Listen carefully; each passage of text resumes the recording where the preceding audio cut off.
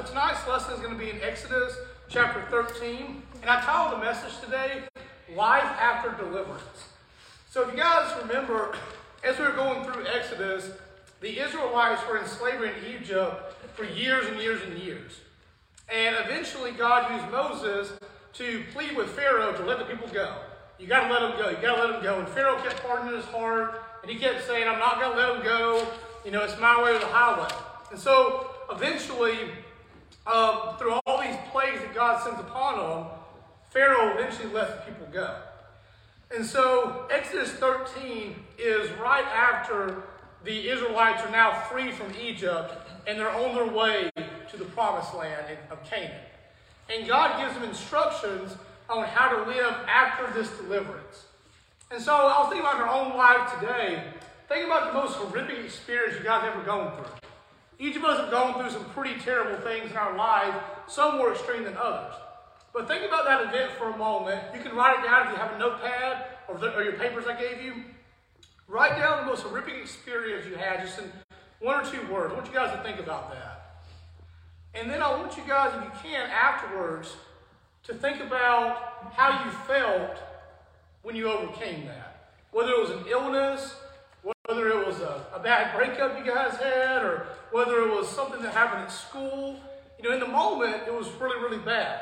I want you guys to think about how you felt immediately afterwards.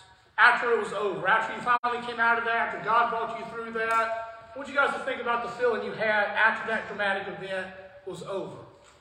And what I think about is one of the most traumatic ones we can think about in our life is something like cancer or a big disease.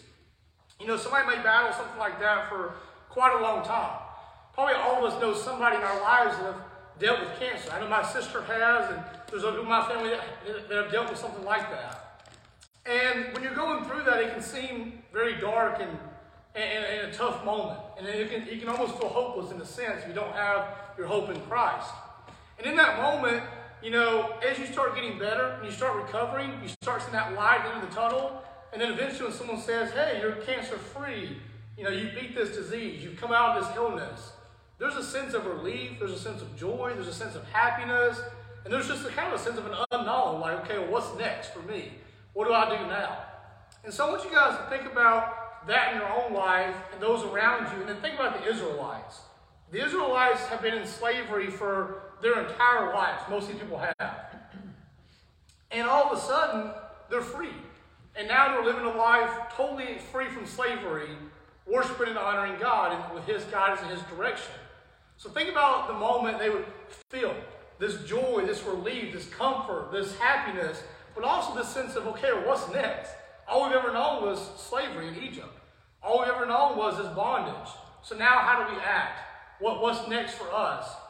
And as we've gone through the Christmas season now, many times as Christians, the Christmas season and the Easter season are like our two biggest moments of the year.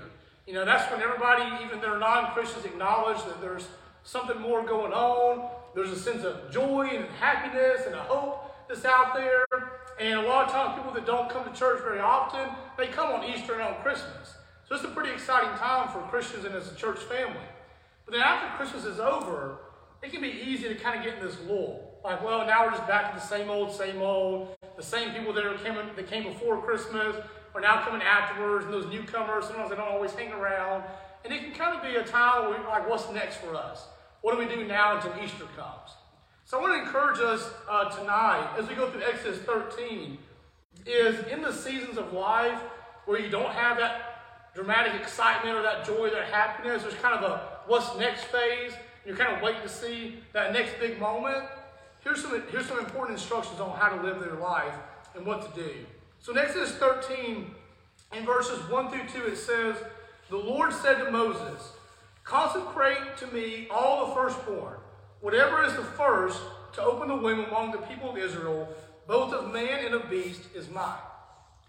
So I want you guys to catch in your outlines here. The first point is God wants to be our first priority and for us to give Him our best.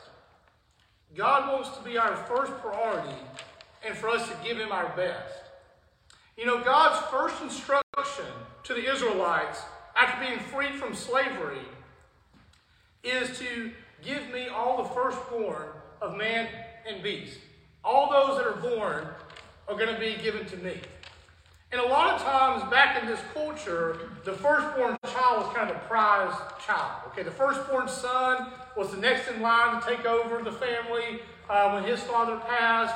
And so the firstborn child had a lot of honor back then. And so God is saying, well, this is the best, this is the, your most prized possession or your prized family member. You need to give them to me. And so there's a lesson here for us in our lives today. As we go about our Christian life, we can sometimes forget to put God first. And we can stop giving him our best.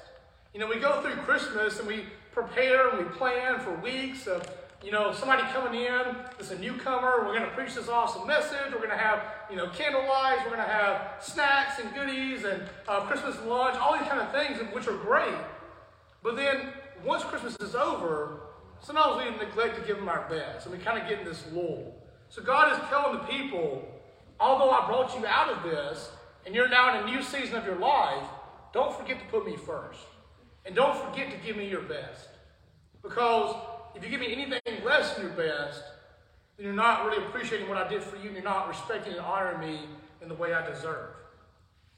And so as we go into this new year, this is something I want us to be striving for. Do we give everything to God and give him the best that we can offer? Sometimes all the mess life throws at us, it can be very easy to lose sight of the one who gave us that life in the first place. And because of this, we neglect to look at him and put him as our first priority. I want you guys to think about this today. As we go about the new year, as you're setting goals and things like that, one of the best goals you can set for the new year is to reprioritize God in your life. Many of us have been Christians for years and years, and when we first became a Christian at a youth camp, or when we were younger, even as an adult, we were on fire for Christ. We were reading our Bibles, we were praying, we were going to events, we were coming to church regularly. We were excited to find out what's next, and learn more about God and his plan for our life. But as time went on, we stopped reading our Bible as much, we stopped going to church as often, and we stopped doing the things that God called us to do. And because of that, we became more and more distant from God. And it wasn't because God got distant from us, it's because we started pulling away from him. And this is a great reminder to put that your priority on God, to give him your best once again. Because it's not enough just to give God your best for a season in your life, or for a month, or for a year. When you give your life to Christ, it's saying, I'm going to give my life my best each and every day. And yes, I'm going to struggle sometimes because we're imperfect humans, but I'm going to constantly try to give God my best because that's what he deserves. And that's what he's calling me to do. And so one way to do that is I want you guys to think about, especially some of our youth, because I know I struggled when I was your guys' age, about valuing church again. Being in church on Wednesdays and on Sundays, valuing being here because it's important. Sometimes you're not always going to have a cool Christmas lunch, or you're not going to have a special event going on and things like that at church, but it's still important to be here. Because every time we're at church, we're learning more about God, what his word says, and God can speak to you in an individual way every time you're here, and even in your own life. And then when you're not in church, value reading your Bible, value growing in your faith. A lot of Christians, they see their Christian life and their walk with God as a Wednesday and Sunday kind of relationship. Is on Wednesdays and Sundays, I may start coming some there, or maybe I'll start coming regular on Wednesdays and Sundays, but the rest of the week is kind of my time. I'll give God a few hours on Wednesday and a few hours on Sunday, when the rest of the week is Bradley's time. But that's not what God's calling us to. He's calling us to give him our whole life. And that means during the week, we're also looking for his guidance and his direction. During our school life, during our work life, in our home life, we're living the same way we would live on Sunday morning. A lot of Christians will come in on Sunday morning, they'll act like the best person in the world, and they'll be really nice and friendly. But you'll see that person, in traffic on Monday morning, and they're beeping their horns, they're flipping people off, and things like that. And people recognize that. People that are non-Christians recognize that. And if we're living differently during the week than we live on Sundays, people will see that as a reflection on how God is and how Christianity is as a whole, and they're not going to want to be a part of that. It also may mean that we have to give God our best, means that we need to be in our best self. What I mean by that is, if we're too tired to come to church, or we're too tired to do mission work, or we're too tired to do the things that God's calling us to, then we have to evaluate our lives and say, why am I too tired? What am I putting above God? What am I prioritizing more than Him, to where I'm saying, God, I'm sorry, my plate's too full, I just can't put you in this week, or I can't put you in today. You know, if you think about this as an analogy, you know, all of us love desserts. You know, we love the brownies and the pecan pies and stuff like that on Christmas. You know I do it especially. I got to cut back as well. But as you guys are eating desserts, they're good in the moment, but they don't nourish you long term. And so if you fill your plate with all desserts and you leave off the meat and the vegetables, and that's all you're eating every single day, then eventually you're going to start to be sluggish, you're going to be tired, you're not going to be the best person you can be, and you start to not be the best version of yourself. But if you instead fill your plate with things that are good and are nourishable to you, in the moment, yeah, you may miss out on some of that instant happiness you'll get by eating that pecan pie, but in the long run, you'll be healthier, happier, you'll feel like doing more things, and you'll be the best version you can possibly be of yourself. And what that means in our Christian life is that if we're filling our plates with sports and activities and extracurriculars and TV shows and things like that, those things aren't bad. But if our plate is full of those things, where it has no room for, you know, study time with God or prayer time or doing things that God's calling me to do, then in the moment it may be happy and enjoyable for you, but over time you're going to start to become more and more distant from God. And you're going to realize that stuff doesn't fill you up. And your cup's going to actually be empty. And so I encourage us this morning to evaluate, what does our life plate look like? What do we fill in our weeks with? You know, on a daily basis and on a weekly basis, what do we fill our plates with? Is it all full of things that in the end really don't matter? Or is it full of things that do have an eternal impact because it's something that honors and glorifies God? And if it's the first thing, then again, the new year, our first resolution should be reprioritizing God again. Making sure that meat and the vegetables of things that God's calling us to do are back on our plate again. We push some of those desserts to the side. We may have to reshuffle our priorities to make sure each day is given to God, and He is the one we're living to please.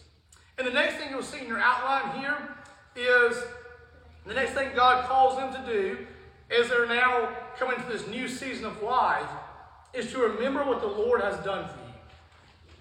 Remember what the Lord has done for you.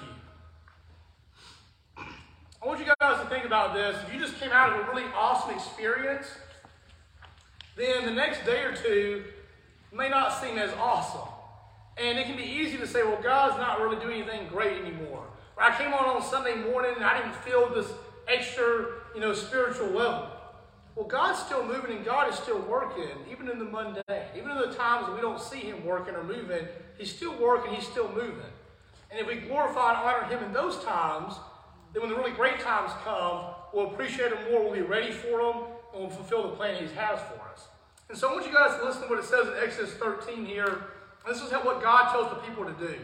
It says that Moses said to the people, this is starting in verse 3, "Remember this day in which you came out of Egypt, out of the house of slavery.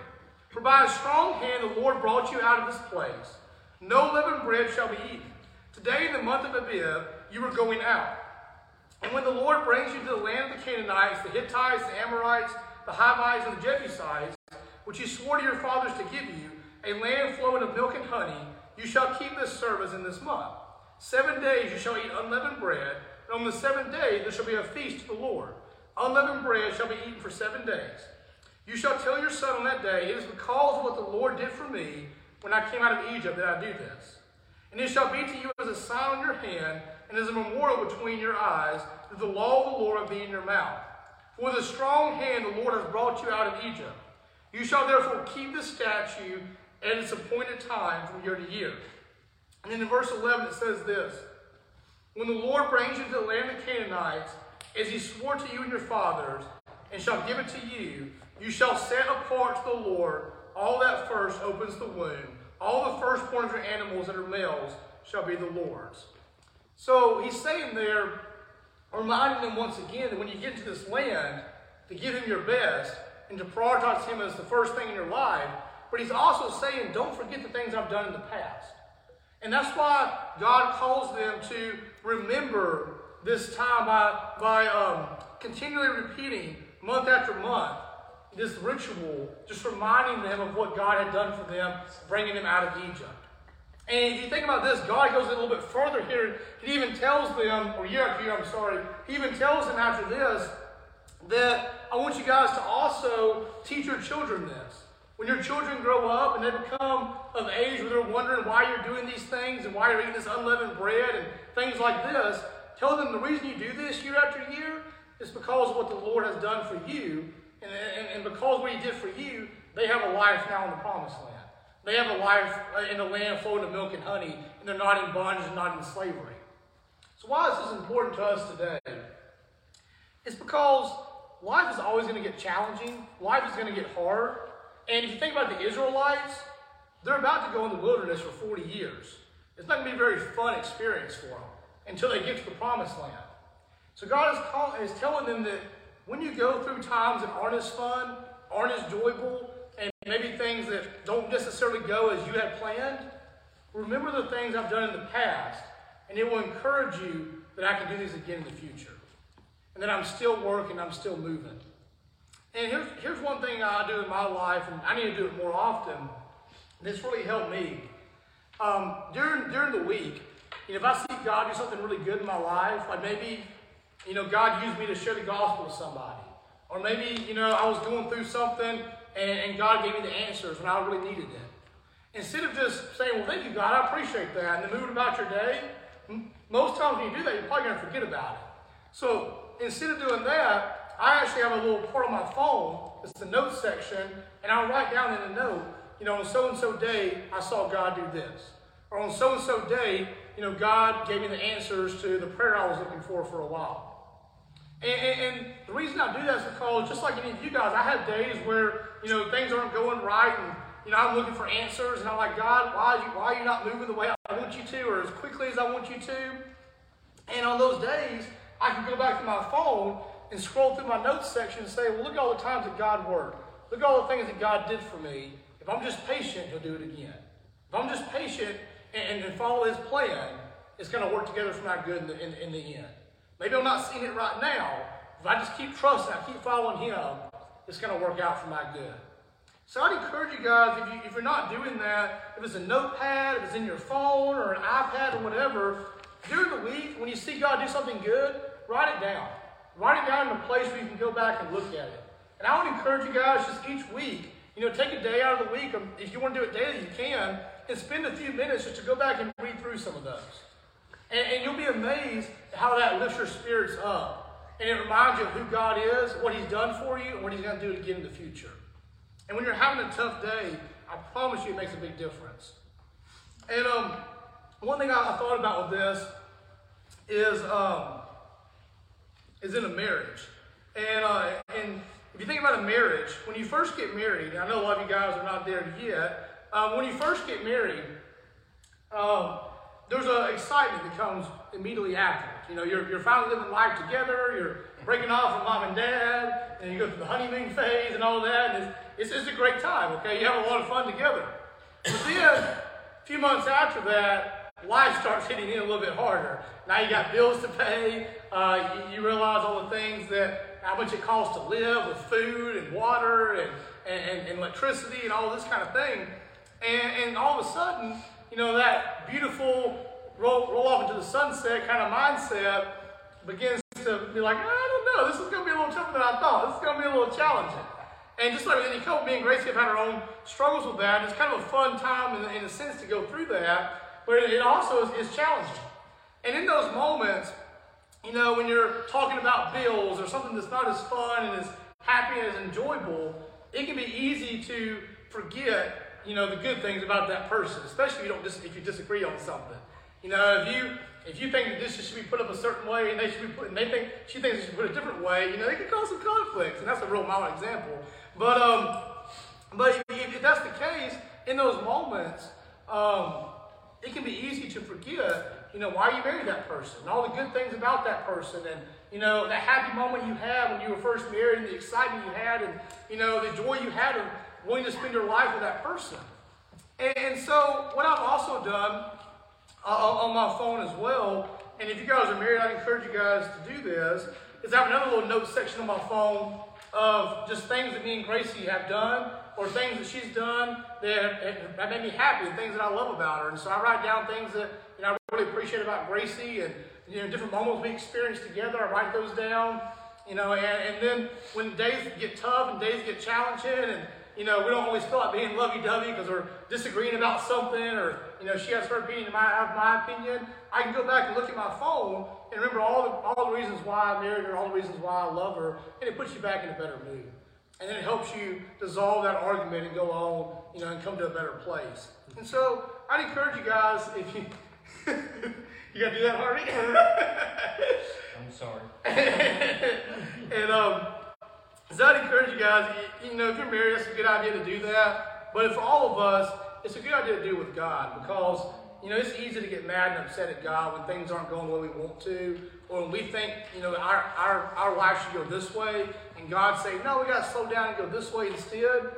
In those moments, if you have that notebook to go back on and look through and to read and to study and to pray through, it helps put your mindset back in the right place and encourage you to push forward.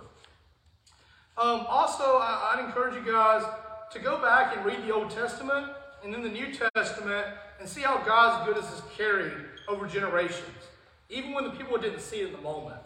If you go back through the Bible, a lot of people will say the Old Testament's kind of outdated. There's some valuable things in the Old Testament. That's why we're going through it here on Wednesday nights. You can see how God's goodness carried over with generations and generations and generations. And the same is true in your life. Talk to your parents about the things that they went through and how God used them in their life. Talk to your grandparents. You'll be amazed to see how God has worked in generation after generation and generation. And each generation, people think, well, I can't do this, or God's not working, God's not moving. And every time he shows back up again. And every time he gives them a direction, he gives them a plan, and he comforts them. And then they go back, and his plan moves forward. So you can see that throughout the Bible. If you go back and read the Old Testament, read these stories, and then compare it with the New Testament, and see how God continued to move, even when Jesus came and beyond. And then talk to your family as well. And last, I want you guys to write down here tonight is God may not always lead you down the easiest path. And we're going to read verses 17 through 22 to see that here. And in verses 17 through 22, it says, when Pharaoh let the people go, God did not lead them by the way of the land of the Philistines, although that was near. But you guys to catch that in verse 17. So they just got freed from Egypt, and God is directing the Israelites on where to go to the promised land. The easiest path is by the land of the Philistines. Or the Philistines. So you would think, well, that's where God would lead us. But instead, God says, don't go the quick way. Don't go the way you think you should go. Instead, you're going to go all the way around this way. And I'm sure a lot of people are like, what in the world are we doing? Why would we do that? I want you guys to continue to listen to what it says here. It says, for God said, lest the people change their minds when they see war and return to Egypt. But God led the people around by the way of the wilderness toward the Red Sea. And the people of Israel went up out of the land of Egypt equipped for battle. Moses took the bones of Joseph with him, for Joseph had made the sons of Israel solemnly swear, saying, God will surely visit you. You shall carry my bones with you from here.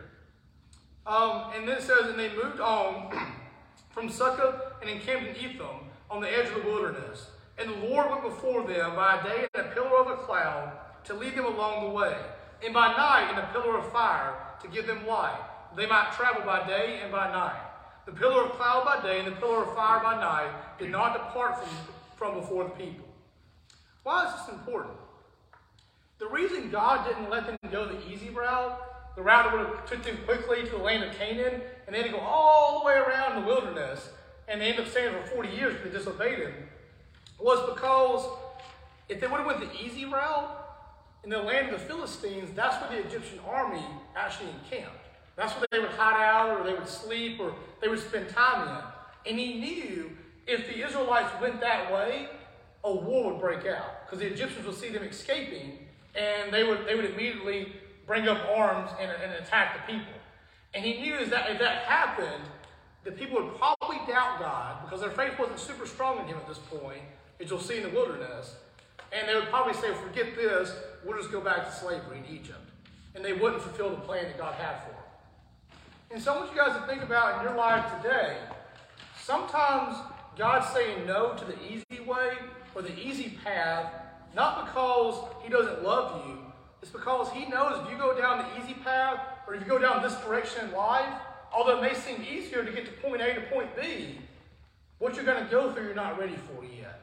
And you need to go through the wilderness to build up your faith, to build up your relationship with God, so when you eventually approach battle, when you eventually approach that tough situation, you'll be equipped to handle it. And see, what happened was during the years of the wilderness, God was constantly challenging them and growing their faith, building them up. And eventually Aaron and Joshua and some of these men stepped up and had this tremendous faith in God. And they were like, God, we're ready to do anything you want us to do.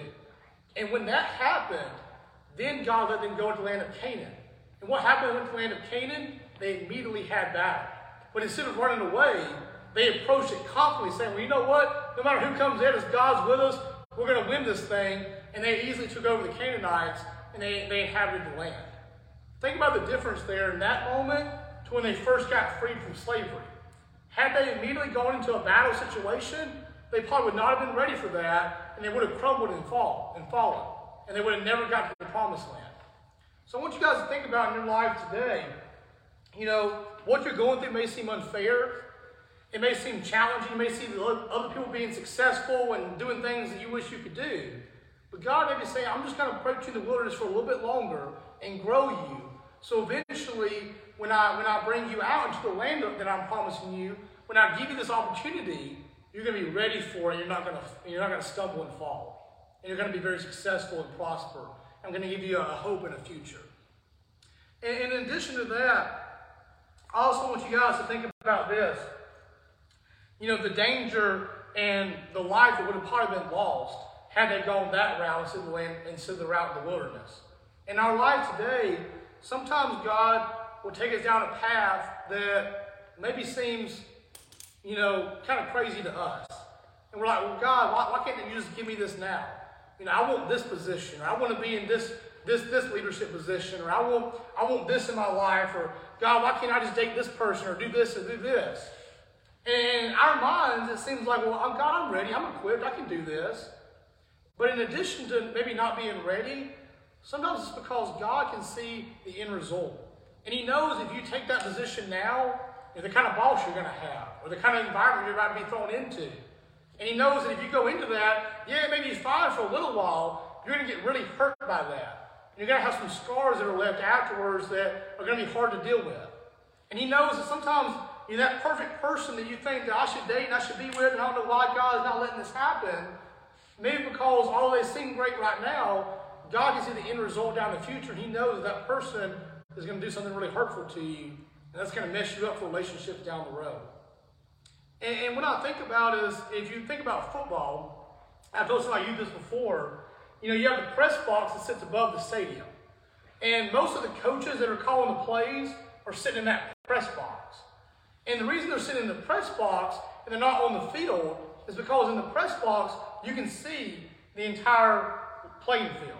Whereas when you're on the field, you can only see a short bit of what's right in front of you. And so when the players are on the field and they're lining up, they may look at the defense and say, well, coach, we should run this play. It looks like this is clearly wide open. We should do this. But what they can't see, that the coach can see up top, is that the opposing team called a blitz. And there's a safety that the quarterback can't see that's about to come right in that same direction. So if they run that play that they think is wide open, they're going to get slammed. And something bad is really going to happen. And so they call an audible. And the same thing is true in our life today. God can see the bigger picture. So although we look at our lives and say, well, God, I need this, or I should be in this position, or God, you should give me this in my life. And we think, well, there's nothing wrong with that. But God can see the bigger picture. He can see that blitz in safety. And he knows if we go down that path right now, we're going to get really hurt. And we're going to be left on our backs and saying, God, why did this happen to me? And so I want you guys to think about that as we approach this new year. Keep God first in our life. Remember what God's done for you. But also remember, as you start to follow God, as you start to do things for Him, He may not always lead you down the easiest path. And that's okay. Because the path that He leads you down, if you follow Him and trust Him in that, will be the path of the most success, the path that honors Him the most, and the path that eventually you'll see His blessings like never before. And so as we go through this new year, I want us to just think about the life that we're living now.